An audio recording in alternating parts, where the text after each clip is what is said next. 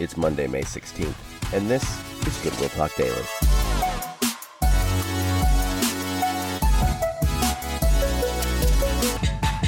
Great to be with you again. I hope you had a wonderful weekend. It really was a beautiful week last week, wasn't it? And got to enjoy some beautiful weather. Hope you got outside at some point. And, it is always a joy to be in worship with the people of God. And so I hope you didn't miss out on that this weekend, wherever it is that you worship, in Montgomery, in New Paltz, Port Jervis, Beacon, wherever you call Goodwill Church home. Hope you're able to be there and commune with the saints. It really is a privilege to be able to worship together. You know, I think of the many of our brothers and sisters who don't have that privilege, who are not able to gather together with the saints in public. And really is a joy for us to be able to do that. So I hope you didn't miss out. Hope you were able to be there this past Sunday for worship. But now the week begins. It is Monday again. And what we're going to do today is look at the scriptures in the hopes that it is encouraging or helpful for you as you are moving towards a work week. Really, it is important for us, no matter what we do during the week, to spend some time every day in the Word, in the Scriptures, allowing the Scriptures to inform not only our minds, but also our hearts as we prepare to meet with people, as we try and demonstrate the love of Jesus Christ to everyone we run into. We're in 2 Timothy today, 2 Timothy chapter 3, and what we're going to do for the next couple of weeks is spend some time in what is called a sin list or a vice list. And it can feel a little bit discouraging or a little bit uncomfortable to spend such a long time talking about specific sins, but they're listed in here for a reason. We are told about these different sins to be on guard against in the last days, and we want to take that seriously. We want to be aware of what they are so that we can not only resist those sins, but pursue their opposites, the righteousness. Often sin is a dark mirror image of a good thing. It is the opposite of what we're supposed to be doing. And so as we look at sins, we're going to be asking, well, what's the opposite of that we can pursue? Away from sin, but towards Christ and the things of Christ. 2 Timothy chapter 3, I'm going to go ahead and read for us starting in verse 1. The list goes through verse 5, and we're going to be looking at all of these verses over these next couple of weeks. But understand this, that in the last days there will come times of difficulty, for people will be lovers of self, lovers of money, proud, arrogant, abusive, disobedient to their parents, ungrateful, unholy, heartless, unappeasable, slanderous, without self-control, brutal, not loving good, treacherous, reckless, swollen with conceit, lovers of pleasure rather than lovers of God, having the appearance of godliness, but denying its power. Avoid such people. Let's look at the first of these today. For people will be lovers of self. Lovers of self.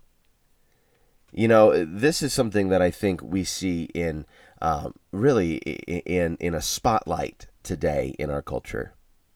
Lovers of self. Social media is really designed to amplify the self. And it is a way for people who really do love themselves in an unhealthy way to lift themselves up as an example to the rest of the world.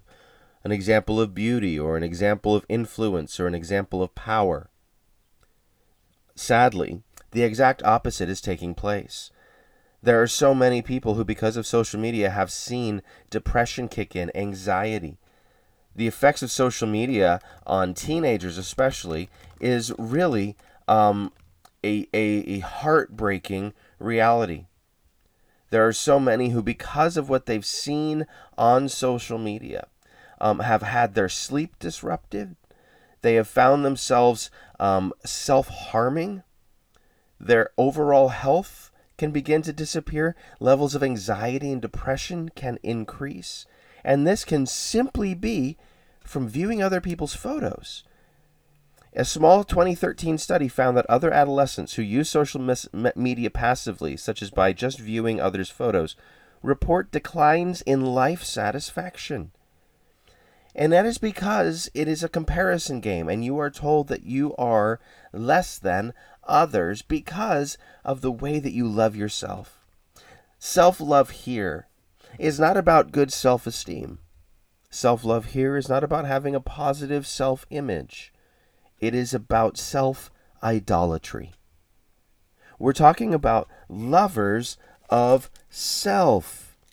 People who view their own self-love as the most important thing that they can do. They worship themselves. And this is much more insidious than just what we see on social media. How do we demonstrate love of self? Could it be the way we spend our money? Could it be the way we spend our time?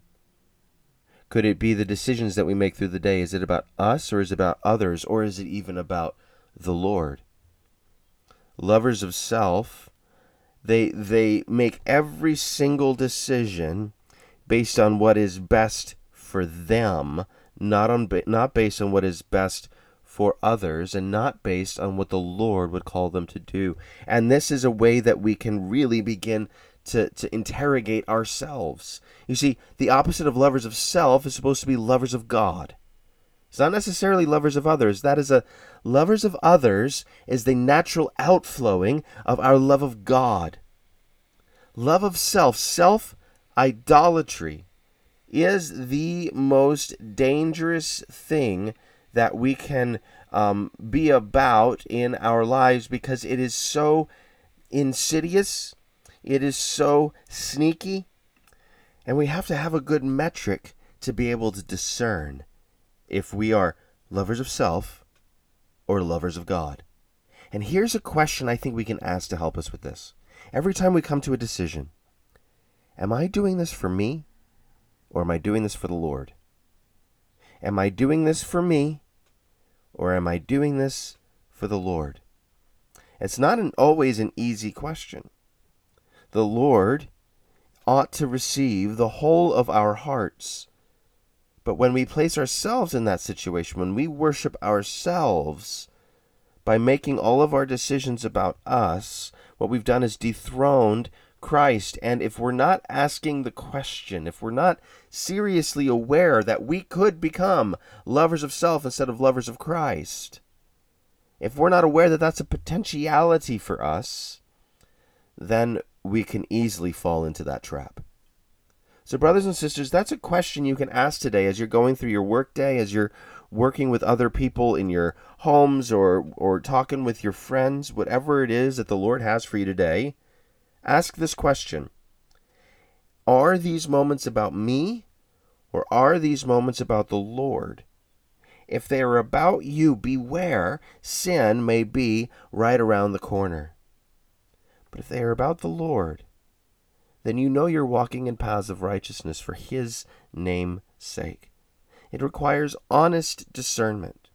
Now, because of our sin, sometimes we can't honestly discern it, which is why we must rely on the work of the Holy Spirit to enlighten us to these things. We ought to be praying, Holy Spirit, help me to see, are these things about me, or are these things about Christ?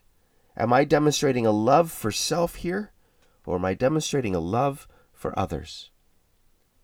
Reliance on the Holy Spirit is the only way that those of us who are beset by sin are able to discern whether or not we are walking as lovers of self or lovers of Christ. Rely on the Holy Spirit. He is true, He is right, and He will reveal to you if Christ is truly on the throne in your lives. Let's pray together as we end. Father, we thank you. We thank you for the ministry of your Spirit that reveals to us whether or not we are truly pursuing Christ. We thank you that you have given us one who is worthy of our worship and worthy of our lives. Help us to not be lovers of self. Help us to be followers of Jesus and lovers of God above all else. Help us to be lovers of God, Lord. That is a difficult thing for people who have grown up in a sin-soaked world and have been totally depraved by sin. Holy Spirit, we need your help. Help us to love God, not ourselves. We love you. We thank you for your patience and your grace. And we pray these things in Jesus' name. Amen. Well, I hope this is a helpful way to kick off your week. I'll see you again tomorrow here at Goodwill Talk Daily.